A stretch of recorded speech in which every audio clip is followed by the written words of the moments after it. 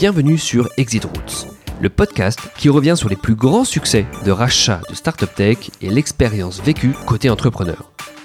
Dans ce podcast, on aborde en détail le ressenti et le retour sur expérience de ces entrepreneurs qui ont décidé de faire le pas et de vendre leur société. Fin d'une première expérience entrepreneuriale ou début d'une nouvelle histoire, mon objectif est de chercher à comprendre comment et surtout pourquoi ces entrepreneurs ont décidé de faire le pas et d'accepter de vendre leur société. Opération préparée ou approche opportuniste, toutes les opérations de rachat sont différentes et il y a beaucoup d'enseignements à tirer dans chacune d'entre elles.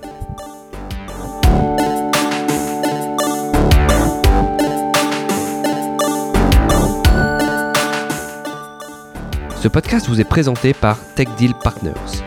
TechDeal Partners est une banque d'affaires nouvelle génération dédiée aux startups et aux PME innovantes et spécialisée sur le secteur tech et digital. La vision de TechDeal Partners est de faciliter la mise en relation entre acheteurs et vendeurs de startups et PME innovantes.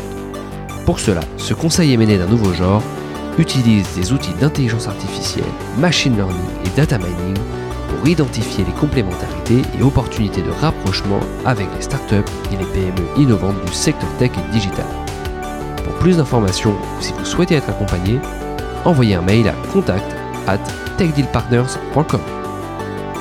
Pensez à vous abonner sur Apple Podcast ou SoundCloud et surtout n'hésitez pas à commenter ou partager autant que vous voulez chaque édition du podcast Exit Routes. Il ne me reste plus qu'à vous souhaiter une bonne écoute.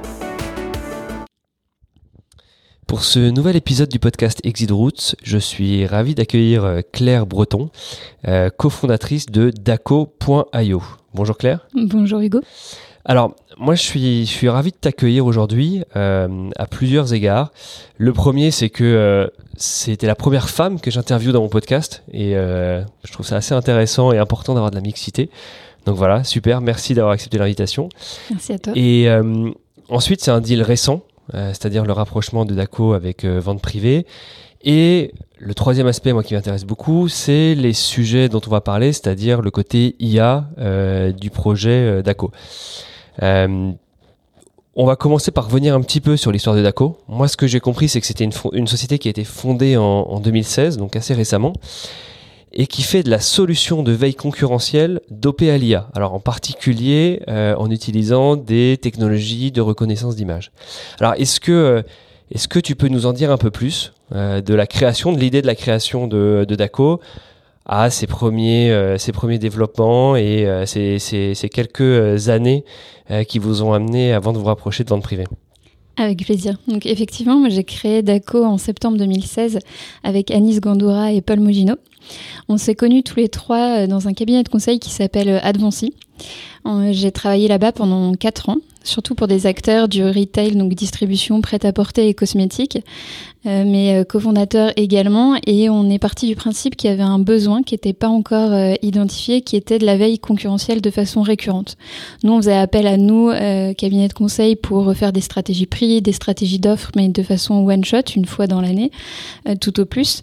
Mais ce besoin-là, il était récurrent et on n'avait pas encore développé toutes les technologies possibles pour le rendre récurrent, notamment avec l'arrivée de l'IA. Donc on s'est penché sur le sujet, on a vu qu'il y avait un vrai besoin, on a vu qu'on était capable de développer ces technologies d'intelligence artificielle et donc du coup on s'est lancé donc en septembre 2016 tous les trois. Donc les débuts, c'était du développement technologique, il fallait développer tous les modèles de reconnaissance d'image de l'IA. Donc en fait, comment on fait, c'est que de façon récurrente, on va regarder ce qui se passe sur les sites web des distributeurs de prêt-à-porter, c'est le marché par lequel on a commencé, et on va analyser cette donnée via la reconnaissance d'image. Ça permettait à nos clients d'avoir une segmentation qui leur était propre. Donc par exemple, si je suis Zara et je me pose des questions sur toutes les robes longues noires, je suis capable d'identifier tous ces produits chez la concurrence et de voir comment je me positionne moi à travers ce segment-là qui peut être important pour certains retailers. Donc on a passé près de 9 mois à faire de la R&D sur ce sujet. On a testé notre produit auprès de certaines marques et on a vraiment lancé la commercialisation en juillet 2017. Super. La question que je me pose juste intuitivement, c'est est-ce que c'est facile d'aller, je dirais, scraper ou en tout cas prendre des captures d'écran de tous les retailers pour se constituer justement cette base d'images? C'est pas facile. Justement, là, il y avait une grosse partie de développement tech, puisque le but, c'est pas de faire tomber les sites web, c'est d'être très, très doux et de capturer seulement l'information qui est nécessaire à cette veille concurrentielle. Donc, on a fait tout un développement là-dessus, et forcément, le plus gros du développement, c'était l'IA qu'il y avait derrière. Une fois que j'ai ces images, comment je les analyse pour bien les segmenter. D'accord. Et à partir de quel moment, là je parle vraiment en termes de nombre d'images, vous avez été capable de dire ok, j'ai une IA qui fonctionne bien, parce que j'ai en tête par exemple Google qui a sorti une étude il n'y a pas si longtemps que ça et qui disait que justement leur algorithme de reconnaissance d'images fonctionnait pas très bien avant et fonctionnait beaucoup mieux maintenant avec la quantité d'images ou de données qu'ils avaient pu ingérer. Donc on sait que c'est un sujet important. Comment vous l'avez géré, vous, ce sujet-là?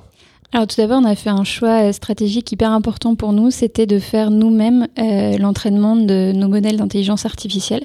Donc on a créé des plateformes d'entraînement et je pense notamment à Apple qui a beaucoup entraîné ces modèles-là à la main. Il nous a fallu des milliers et des milliers de photos pour arriver à un modèle stabilisé sur le prêt-à-porter femme, par exemple. Donc c'est beaucoup de données, mais une fois qu'on maîtrise en fait cet entraînement, les modèles sont très performants. D'accord, donc de l'apprentissage supervisé, ok. Donc société fondée en 2016, vous faites 9 mois effectivement de R&D, voilà, ça vous fait arriver sur le marché avec des premiers clients, je dirais fin 2016, début 2017. Alors comment ça se passe, ces premiers développements auprès de ces clients? Comment se passe la traction commerciale? Raconte-nous un petit peu cette période où vous sortez de cette phase de R&D et vous allez en face des clients voilà, pour vendre votre produit. Alors c'était très intense. Nous, on avait défini les clients qu'on voulait cibler en premier. On n'a pas du tout hésité à aller les voir, à leur parler. Ils parlent pas forcément notre langage tech, mais on parlait leur langage retail. Je pense notamment à Chaussea qu'on est allé voir près de Metz pour leur expliquer vraiment le bien fondé de ce produit-là. Nous, on avait un avantage, c'est qu'on arrivait déjà avec des datas et des recos à leur donner sur le jour J, le jour où on voulait vendre. Donc forcément, ça accélère le business. Donc c'était toute une phase, on va dire, de mai 2017 à novembre 2017, vraiment intense en termes de démarchage commercial. Et justement, à chaque fois qu'on signait un nouveau client, on réinvestissait tout ça dans la R&D de notre produit pour le rendre UX-friendly de plus en plus. D'accord. Alors du coup, 2 questions un peu par rapport à ça pour bien comprendre. Vous étiez combien début 2017 et comment vous arriviez à vous financer? Il y a eu le financement de la R&D, ensuite j'imagine il y a eu le financement du développement commercial ou des premiers mois en tout cas. Alors nous on a toujours été 3, on a eu quelques stagiaires qui nous ont aidés sur la com, sur la tech aussi. En fait, nous, on a toujours réinvesti l'argent qu'on gagnait via nos clients dans la R&D du produit et de l'intelligence artificielle. C'était un abonnement en fait mensuel que nos clients nous payaient. Donc vraiment, on a tout le temps réinvesti, ce qui a permis d'avoir une technologie qui était toujours à la pointe. Et vraiment, je me rappelle encore, à Nice, il lisait un papier d'études qui était sorti en juin. Fin juin, il était appliqué dans notre technologie parce que justement, on avait cette souplesse. Et cette souplesse, elle nous a aussi permis de jamais lever de fonds. Ce qui, a facilité notre développement au final, et 2, a facilité aussi l'acquisition par vente privée.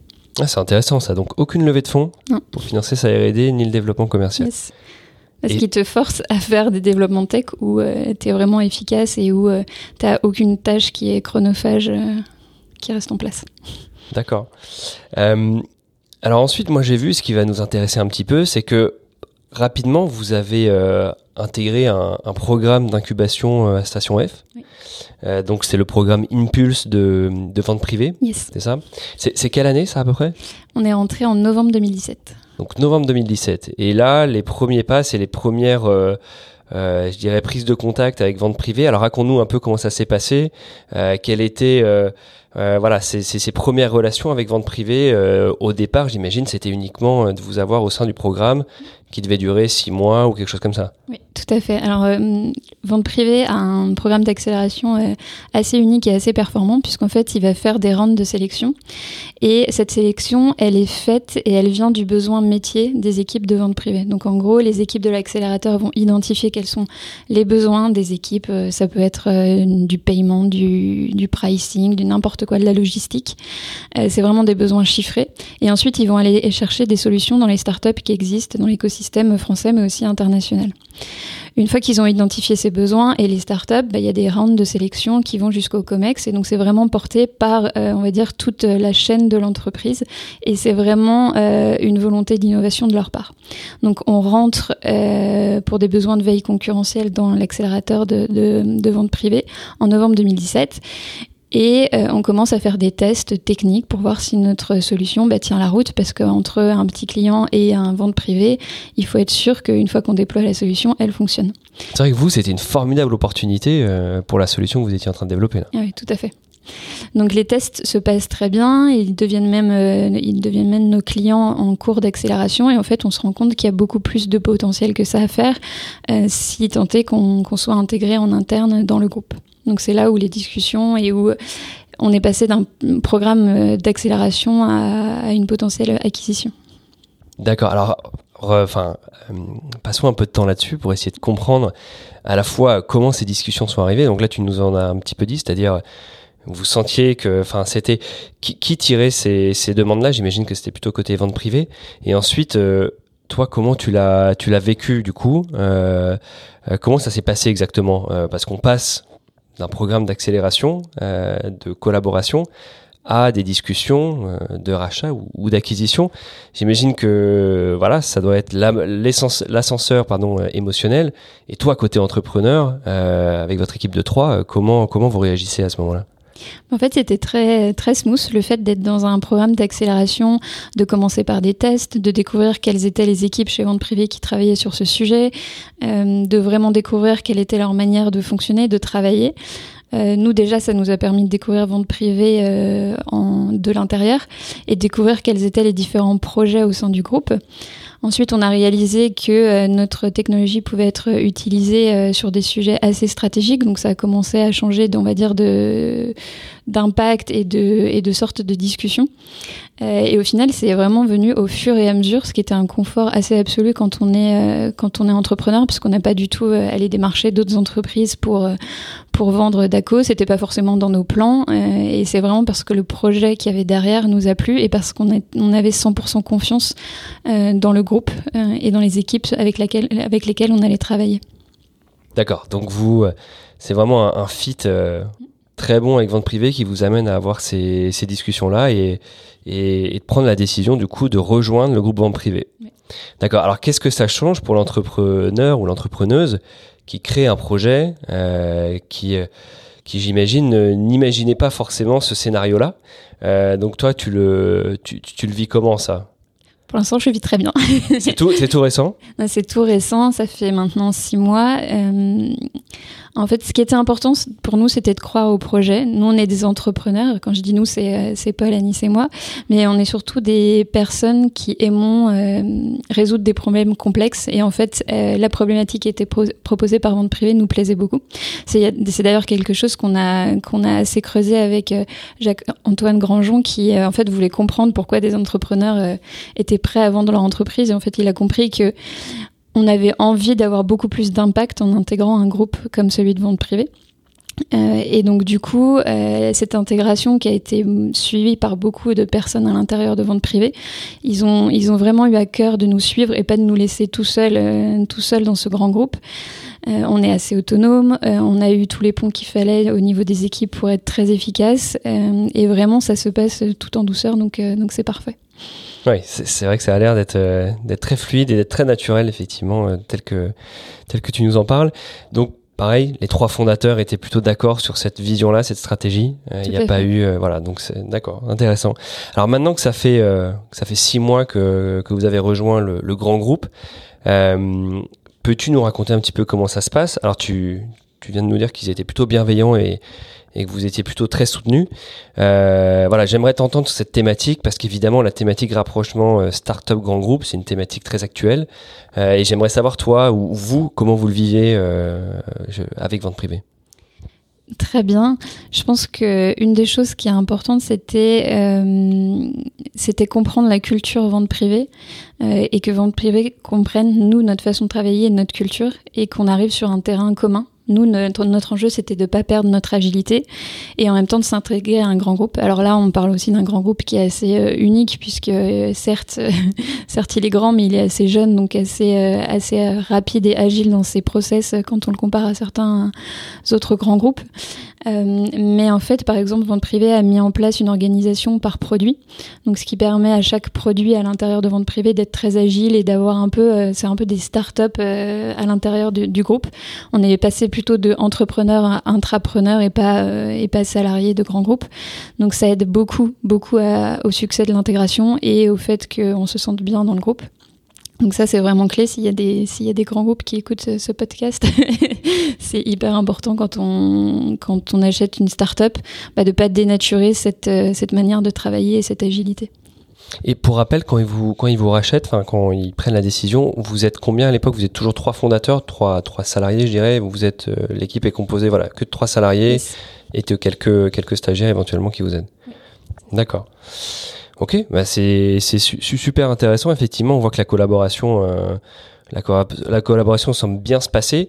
Maintenant, on se pose la question. J'imagine que toi, quand tu as fait le bain ou le saut, dans le monde de l'entrepreneuriat, c'était pour avoir des challenges. Quels sont aujourd'hui les challenges qui se présentent à toi et quels sont les nouveaux projets potentiellement qui se présentent à toi avec en intégrant donc le groupe Vente Privée directement? Le premier challenge, nous, c'était de déployer et de scaler la tech pour Vente Privée.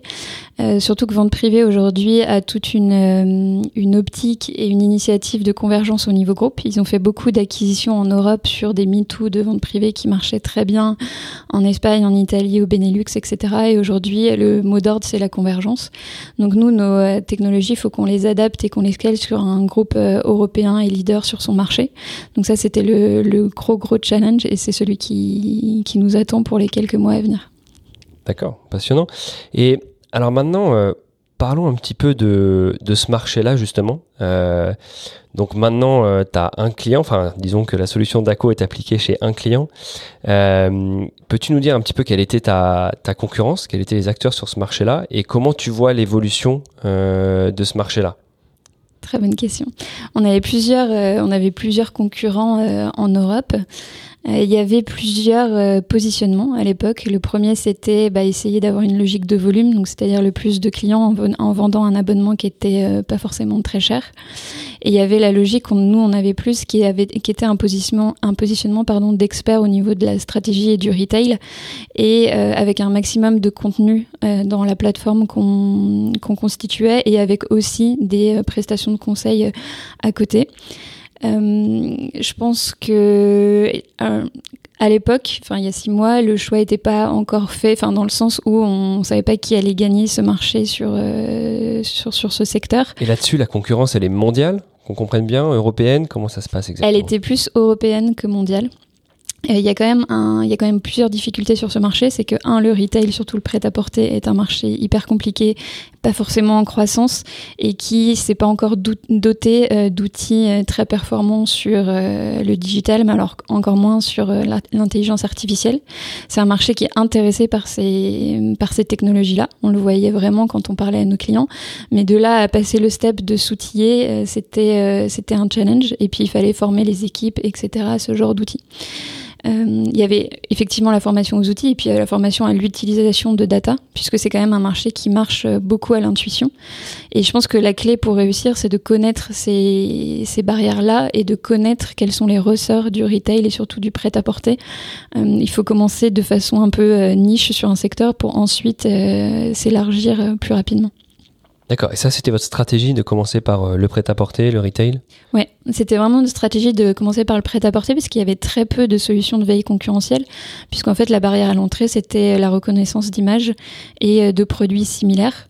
il fallait de l'intelligence artificielle, alors que sur de la veille concurrentielle dans l'alimentaire, par exemple, tu peux faire du chaînage à l'EAN, donc c'est un code barre, c'est des règles toutes simples, c'est pour ça qu'il y a beaucoup d'acteurs de veille concurrentielle sur ces marchés-là. Donc on s'était dit, une fois qu'on a craqué, entre guillemets, les barrières technologiques du prêt-à-porter, on pourra aller très rapidement sur d'autres secteurs et on aura déjà prouvé la valeur de cette solution sur un marché très compliqué. D'accord. Et est-ce que tu peux nous citer juste quelques acteurs pour qu'on situe bien, quelques acteurs qui étaient les concurrents de Dako ? Très bonne question. J'ai plus leur nom en tête. Il m'échappe là, mais il y avait... Non, il m'échappe. Désolée.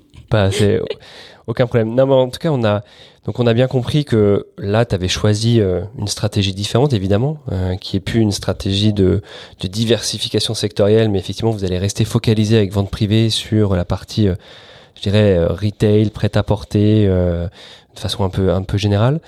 Donc ça, c'est intéressant. Maintenant, qu'est-ce que tu vois, toi, comme grand challenge à venir sur cette fameuse thématique au sein de vente privée ? Quels sont les grands enjeux, les gros projets que vous allez porter ? Déjà, nous, effectivement, on a commencé par le prêt-à-porter, mais vu que vente privée est quand même un groupe assez large, il faut qu'on s'étende à d'autres secteurs. Je pense notamment au PMGM, à l'high-tech, à la gastronomie, au vin, qui sont des grands secteurs pour vente privée. Et on va devoir s'adapter aussi à leur manière de fonctionner, de s'inscrire dans leur process pour que nos outils soient utilisés tous les jours et surtout qu'ils simplifient la vie des commerciaux, des merchandisers qui opèrent au sein de vente privée. Ok, super. Bah écoute, merci beaucoup pour ton témoignage. C'est vraiment agréable donc de rencontrer une entrepreneuse et ensuite de voir le succès de Dako qui a été rapide, mais on sent qu'il y a eu un vrai fit avec vente privée et que ce rapprochement fait vraiment beaucoup de sens. Oui, merci beaucoup. Merci.